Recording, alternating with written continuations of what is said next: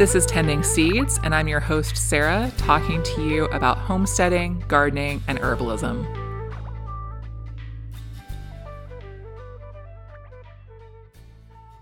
Friends, I hope the month of May has been treating you well. Things here are looking pretty great. It is finally warm enough that we have some seeds started and sprouting, and we were also invited to vend at a local market for a spring event last week, and that was really fun to be out in the community. Our farmers market starts up at the end of the month, and we're looking forward to being there every Saturday as well. Today's interview features two awesome guests who I'm really excited to introduce you to. Stephanie Thoreau is a certified master food preserver and master gardener volunteer from Minneapolis, Minnesota. She's a homesteader and also the author of best-selling cookbooks such as Can It and Ferment It and Weck Small Batch Preserving. You can find her on the Minnesota From Scratch blog or on Instagram under the same name. Stephanie hopes her experience with homesteading will help others reach more of their goals. When you don't find her in the kitchen preserving, you can find her out in the garden with her hens, teaching food preservation classes, or at the lake with her family and friends. Michelle Brunn homesteads in suburban Minnesota. She's a local food advocate, master gardener volunteer, writer, garden educator, and farmers market manager. She's the founder of forksinthedirt.com, an information hub for garden and farm-to-table living, and her passion is helping folks to really dig their food. She can also be found at Forks in the Dirt on Instagram. When not in the garden, Michelle enjoys spending time with her backyard flock, family, and friends, while also immersing herself in nature, usually with a foraging basket in tow. Their book, Small Scale Homesteading, covers topics such as gardening tips and tricks, talking about soil health, composting, as well as all things preservation, canning and curing, how to keep your vegetables and lasting all year round. They also cover raising chickens, maple sugaring, and other DIY products and recipes with healthy alternatives to everyday cleaning products, lotions, and soaps. I was so excited to have Michelle and Stephanie on the show, and I really hope you enjoy this fun interview with them. So Michelle and Stephanie, thank you so much for coming on the show today. And of course, I did a little intro about you guys, but I also like to give everyone a chance to introduce themselves in your own words. So if you wouldn't mind doing that and maybe also share how long you've each been homesteading and kind of what pulled you onto this path in the first place, because you both have unique stories, I think. Okay. Well, I'm Stephanie Thoreau. I am a cookbook author. I write about food preservation mostly, and then this is the first book I've written of this sort with Michelle, Small Scale Homesteading. I'm a master food preserver and a Hennepin County master gardener, and I live in the outer first ring of Minneapolis. And so I grew up in Minneapolis, and I didn't begin this like homesteading journey, like I'm going to be a homesteader. It just began with canning almost 20 years ago, and I just wanted to learn how. And then it became like I'm obsessed with canning. So then I started canning everything. And so then when we bought our own house, it just kind of grew from there. Every year we did a little bit more. We'd put in another garden bed, and so we're still expanding every year. So then, with the birth of our daughter, we got more into it even, and just kind of grew organically. So it wasn't like a big decision to switch over. It's just kind of, yeah, one thing after the other. Yeah. Yeah. And I've always been like a tree hugger, plant lover kind of gal.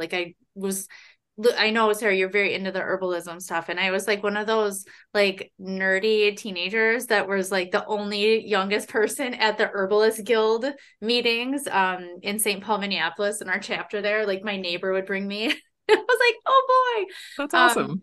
And then I kind of like moved away from it. I did the whole like, career thing for a while in marketing and PR. And then I left that kind of abruptly and then decided to stay home with my kids. And then one thing led to another, and we really started growing a lot of food pretty quickly because I'd always been a gardener. I'd worked as a gardener, landscape designer in garden centers and all that kind of stuff.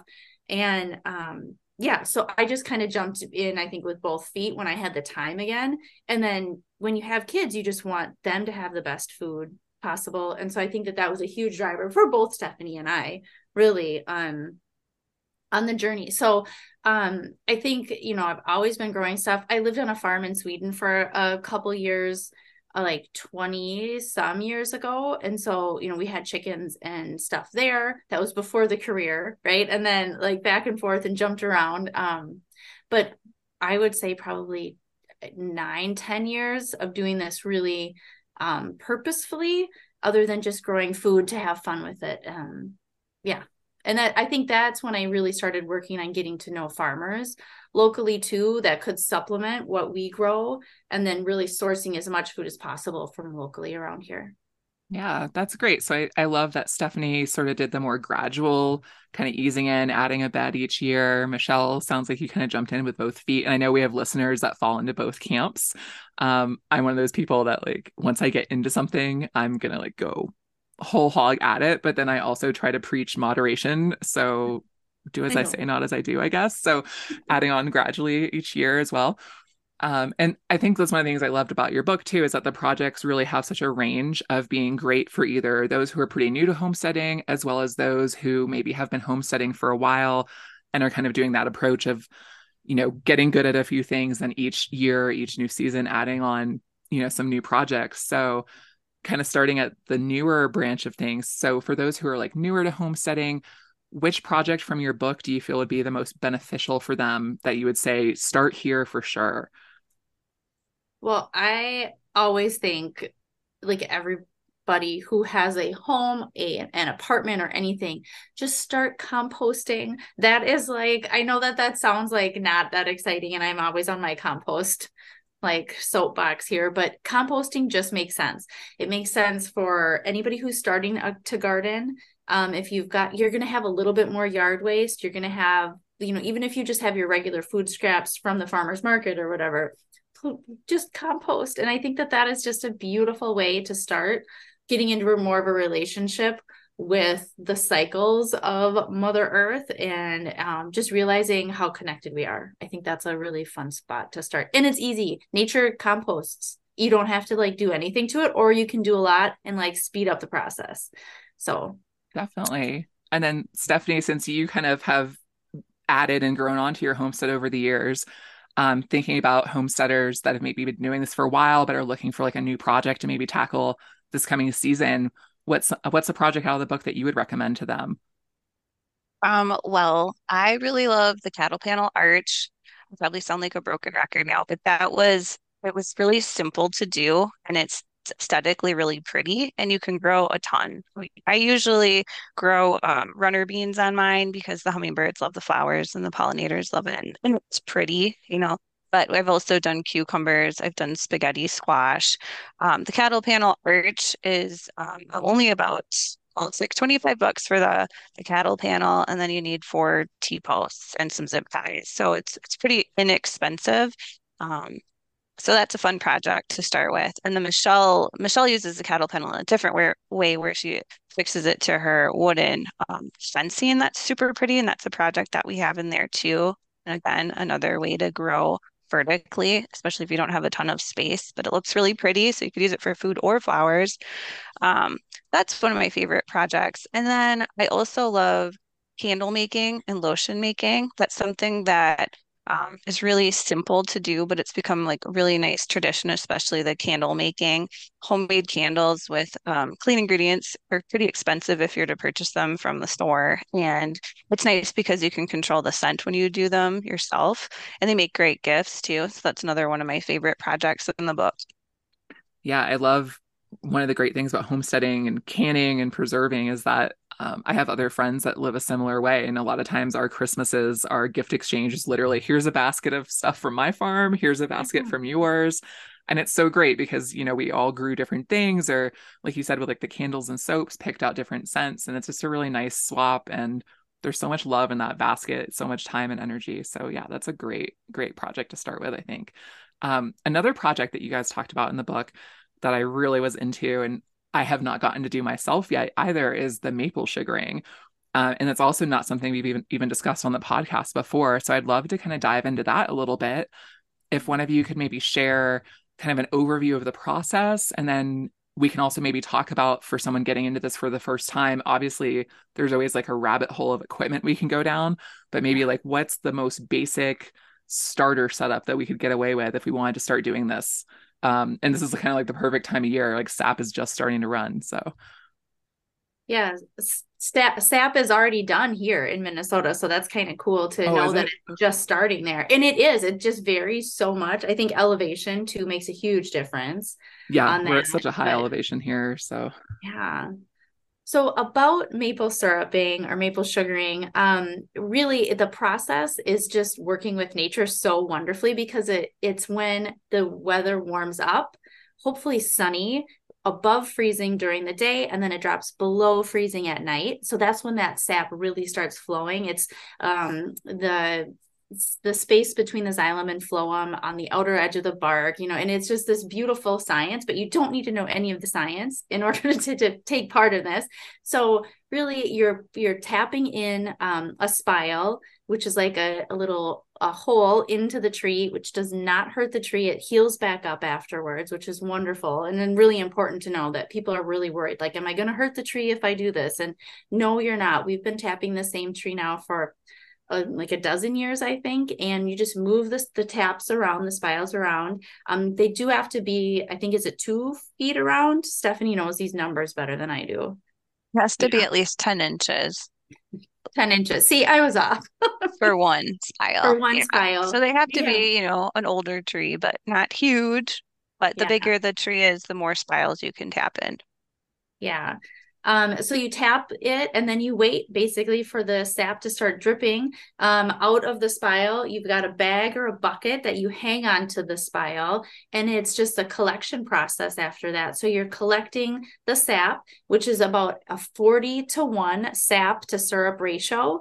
So then after you're collecting all of this, then the process is to boil it down in some way or evaporate it somehow. And we go over how to freeze and thaw in the book as well, which makes a lot of sense if you're living in a space where it's still getting below freezing at night, which is when the sap is going to be running really well anyway. You can actually take buckets and freeze it and then thaw it out. And then the first to thaw, the first liquid off is actually more condensed than the original stuff. You can get to about a third of the mass just by doing that and have almost 90% of the sugar content still in there. So that's really a fun way to do. That's how Indigenous people started the process years ago.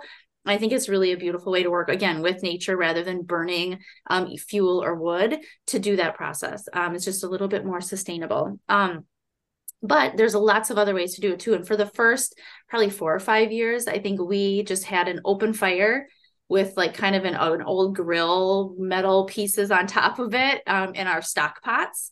And so we could boil it that way. Then we've gone through a couple iterations and now we have like a barrel stove, or there's a DIY project in the book about a barrel stove with some steam pans on there. And Stephanie does it differently. And that's one of the things in our books. We really do things differently. And so it's kind of fun to show how each of us do things differently. So Stephanie has a lot more slick kind of a process than I I do.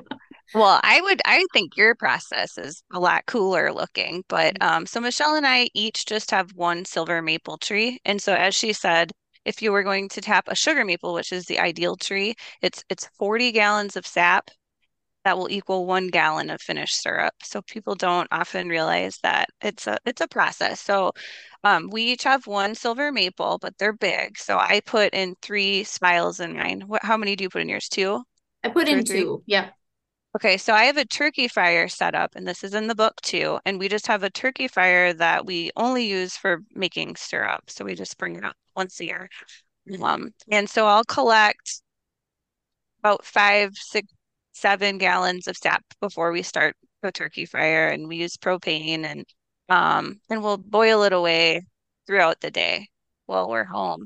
And then once it boils down to about at least, 2/3 boiled away, we'll bring it in the house to finish it off. And this is so second nature now that we can just eyeball it when it's done, when it starts kind of rolling up the sides of the pan and almost boiling over and creating a big sticky mess. That's like the sweet spot. And then we filter it one more time. And I can mine. You can yours, or you just jar it up. Some people freeze it. There's different ways that you can preserve it, but it is the best tasting stuff.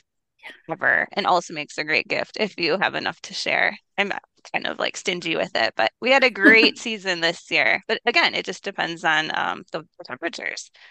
Yeah, you have to really love someone to gift them some of that, I'm sure, right? Yeah. No, yeah, Yeah. we don't really, we gift like the tiniest little jars to people because it's so great. I mean, we use it in cooking, and baking and everything so much that it's, yeah, that's my granola recipe uses that. That's why I can like afford to make homemade granola, right? Because it's like, Yeah. yeah, Well, I was gonna say you can also use the sap out of the tree. You can drink it, and some people brew coffee with it or tea with it too. So that's another way. yeah, Yeah, and that maple, that 40-to-1 ratio you were talking about, in Tennessee, maple really isn't as common where I moved from before Colorado, and people were getting into doing like the birch syrup, or I think there was a small company doing like a walnut syrup locally, and I know the ratio there is even higher mhm. for compared to the 40-to-1. And it's so much to think about. It's so much work. So yeah, those are definitely some special gifts. So if I start doing this next year and you guys get maple syrup for me, anyone, I would really, really love you.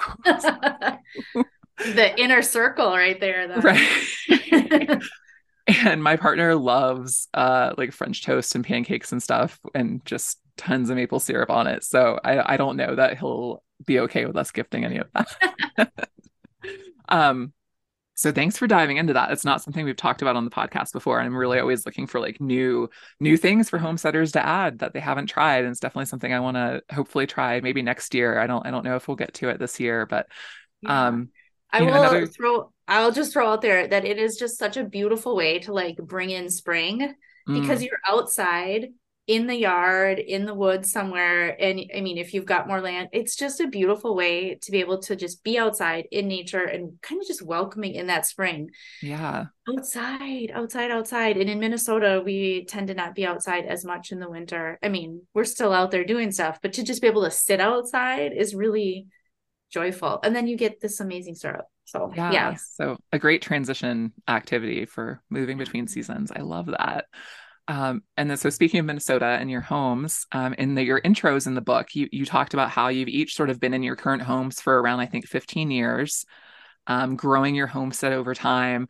But obviously, your book is called Small Scale Homesteading. So I was kind of wondering, as you add things on, as new things catch your interest, was there ever a temptation for either of you to maybe like go bigger, to think about, ooh, what if we move to a bigger piece of land? And so I'm just wondering like what that temptation was like and why did you decide to stay where you are? Yeah, so I always thought about finding acreage. There we have a lot of farmland in Minnesota around us, and I used to work for a real estate agent, so I was constantly looking for like little hobby farms or whatever. But my husband and I both grew up in Minneapolis, and we didn't want to move far away from family, and we knew nothing about farming, so we stayed here. And a few years ago, I decided to just make what I wanted here. And now that we have expanded on our gardens, and I don't have much space at all, um, but it keeps me super busy. And we have a little flock of chickens and stuff, And so then I thought, well, geez, how would I even manage more? This was like a good stepping stone. So I still do dream about maybe someday getting like a little hobby farm outside of the city or something. But I think we have plenty right now. I'm happy now with what we have and what we've done and what we're growing and doing. But I do enjoy looking at everyone's photos, and I'd like to visit if anyone wants to set up a farm visit.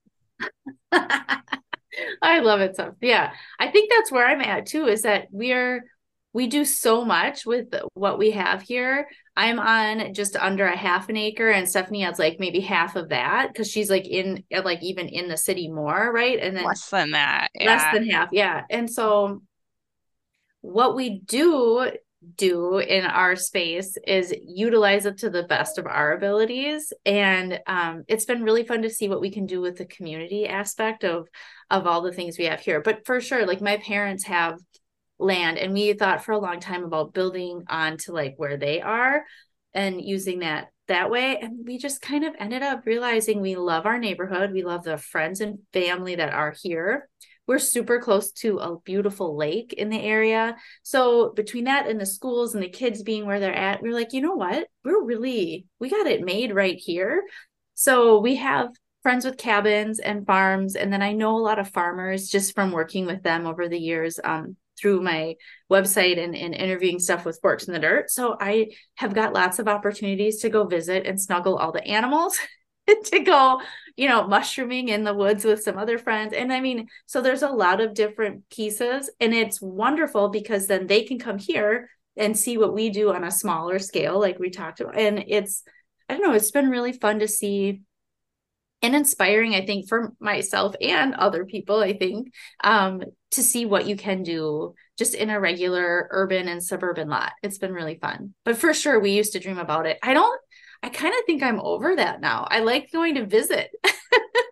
Like Stephanie said, we're always open for farm stays. Why not? Yeah. Well, and as our kids get older, I'm starting to like envision them out of the house. And it's like, well, geez, so much of what I wanted that for was to do it with, my daughter. Michelle has two little boys. And, I don't want to do it alone for sure. It's definitely a family effort. Right. And commitment to go larger. So yeah, I think we'll stay. And I like the city conveniences. I mean, I'm 10 minutes from the airport. I love to travel and stuff like that. So that's kind of what keeps me around the Right. cities. Yeah. I mean, there are definitely some great benefits, right? That was going to be kind of a follow-up question, but I think you both kind of touched on some of those benefits already with proximity to family, proximity to other things you might enjoy in the city, connection to other people there. And then also it's kind of interesting having that constraint of the space you have and then kind of figuring out like how to do things more intensively in that same space and kind of pack more, scale more into it, I think is kind of it's a fun challenge. And for most people, and I think a lot of people that listen to this podcast, it's not necessarily feasible in terms of their other work or their commitments to family and other social activities, especially like if you have a kid that needs to play t-ball and you live 90 minutes from town on 40 acres. It's a balancing act. And I also think, Stephanie, you touched on something interesting too, thinking about your kids moving out eventually and what are you going to want to have to do and take care of without the kids there. My mom is kind of in a similar position where, the kids have been out and grown for quite a while now, and she's constantly scaling down in terms of what she has and what she wants to manage. So I think that's definitely something to take into account for sure. You also mentioned that connection to community, and it's something you write about in the book as well. And I think it's so important. It's something we stress on the podcast too, whether you're urban homesteading or more remote, that this isn't something we ever do completely on our own. So I wondered if you could maybe expand on that. Like, why is networking with others so important to you, both like in general for homesteading and maybe specifically for urban homesteading on a smaller scale? Oh, so many reasons. I mean, it's just more fun with more people, of course. And then the knowledge and the like experience and just the exposure to different ways of doing things differently.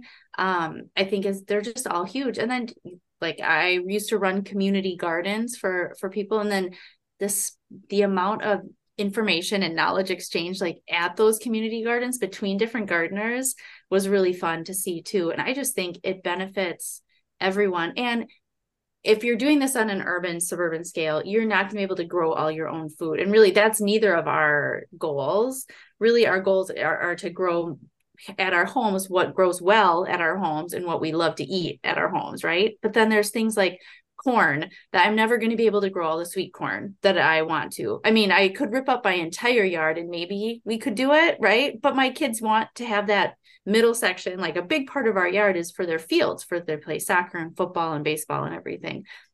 So thinking about moving, when they move out, maybe that'll change later. But for right now, that's that space. And it also then forces you to like get to know some local farmers. And I think that that's beautiful too. And then the more you get to know those farmers, the more you understand what goes into their process. And then the more you trust them and the more they trust you. And then they'll start to say, hey, I've got this and this coming next week. If you want to, get in on some of this for canning or whatever. So it's a beautiful way to add another relationship and to support the local economy and what they're doing, because local food in general is, I think, what's going to save the world. Like, I really do believe that. So it's another way. I rambled on about that. What do you think, Steph? Well, you hit the nail on the head. I mean, you said everything perfectly, but I mean, we need our farmers, and we're so lucky to have year-round farmers markets here in the Twin Cities. Um, but yeah, I'd have to dig up every single garden for cucumbers, for pickling cucumbers, because we make a lot of pickles, and I can't do that or don't want to. So we go down to the farmers market first thing, downtown St. Paul Market, and get like the huge, half bushel, the perfect size pickling cucumbers, and it's fun. But yeah, I think Michelle said everything else, and Right. we So enjoy weighing, that. We don't need to do it all. right, exactly. You don't need to do it all. And to do it all at the scale, like you said, you're not trying to provide 100% of your food for your household. And you don't need to be, Michelle doesn't need to be a full-time corn farmer. Stephanie doesn't need to be a full-time cucumber farmer. It's way more fun to get to dabble and grow, 20 to 40 different things and then go get the rest of what you need and support other local growers, which is great. So Yeah. yeah, that's awesome. I'm also very jealous of your year-round farmers markets. That's sounds fantastic. So They've worked hard over the last couple of years to really do that and to make the spaces nice for the shoppers as well. Because during COVID, then, we couldn't be inside in the winter for farmers markets, but I think they've actually improved it a lot. And, when you think about farmers markets in year round in zone 4, right, we're way north, Colorado is similar. So there's still meats and dairy and all the canned goods and all the flour, like the grains that are, there's so much. And then you've got mushrooms and microgreens and eggs. And, there's so many really and truly food things that are available for you year round. And then the storage crops, right? And so there's a lot that large scale farmers can grow and then store better for longer than an average home person. Yeah. Anyway, unless you have a root cellar, which yeah. is definitely one of on my dream list. No, that's a really great point that, those larger farms have the equipment, the capacity to do that storage for us, which is, again, such a great benefit and another reason to be plugged into that local community of markets for sure. Um, Before we wrap up, so I love to always ask people, what is something that you each are maybe excited about going on this year on your homestead? It could be something new you're trying, or it could be something that maybe you planted fig trees X amount of years ago, and this might be the year you finally get fruit. So what's something you're really excited about and looking forward to this year? Well, last year we expanded our front yard to, I think we added 6 gardens to the front yard for flowers and vegetable growing. So this year we're going to add a nice big native pollinator garden. So I'm excited about that. And then we're also going to dig up the south side of my home, which is my driveway. I have this funky old, like beach rock area where it's just weeds are growing through. So we're going to dig that all out. And I think we're going to add a succulent garden and put in some cacti. I have one like prickly pear. There are 3 types of native, or I guess, cacti here in Minnesota. So I thought that'd be really cool and nice ode to my Western family. We'll Yeah, see. very cool. I would not have assumed, and I shouldn't assume, but I would not have thought there'd be native cacti where you are in zone 4. That's really awesome. That is pretty cool.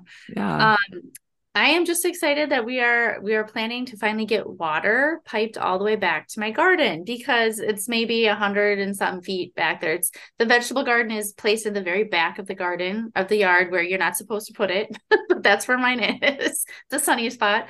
So yeah, years of hauling hoses back and forth, and I'm very excited. We're rebuilding a fence, and so we're gonna add like water pipe the whole way too. So I'm very excited about that. Ooh. Yeah. So what have you been doing previously where to get water out there? Just having to run irrigation hose or I've been bucket running like carrying or a hose like from the house all the way back there oh and then gosh. winding it back up at the house and back and forth. So that makes it not as fun. So I'm really looking forward to having a hose reel like on the garden shed right in the garden. That's going to bring me so much joy.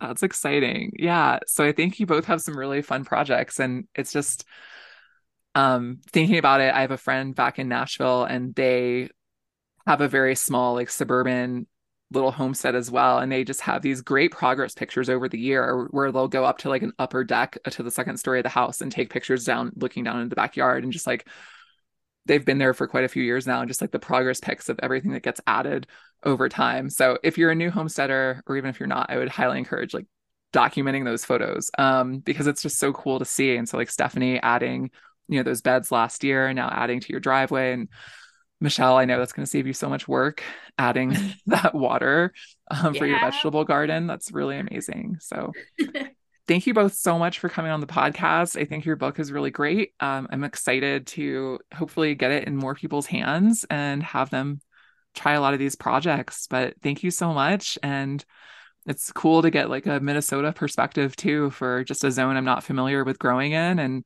And thanks for all the knowledge that you guys have shared. Aw, Thanks for having us. That was really fun. Yeah. Yeah. Thank you. Thanks, Sarah. I hope you guys enjoyed that conversation. I know I'm really excited to try to do some maple sugaring next spring, or maybe not maple, but on whatever suitable trees we can find here in our area out in Colorado. If you'd like to support the podcast, one of the best things that you can do is to help spread the word about it. So sharing it on your social media is always appreciated. Thank you so much. You can also support us by checking out our online farm shop. We have lots of great herbal offerings in stock, and pre-orders for our summer solstice box will be opening up soon. I hope your gardens are looking bountiful and that you're enjoying some amazing weather out there.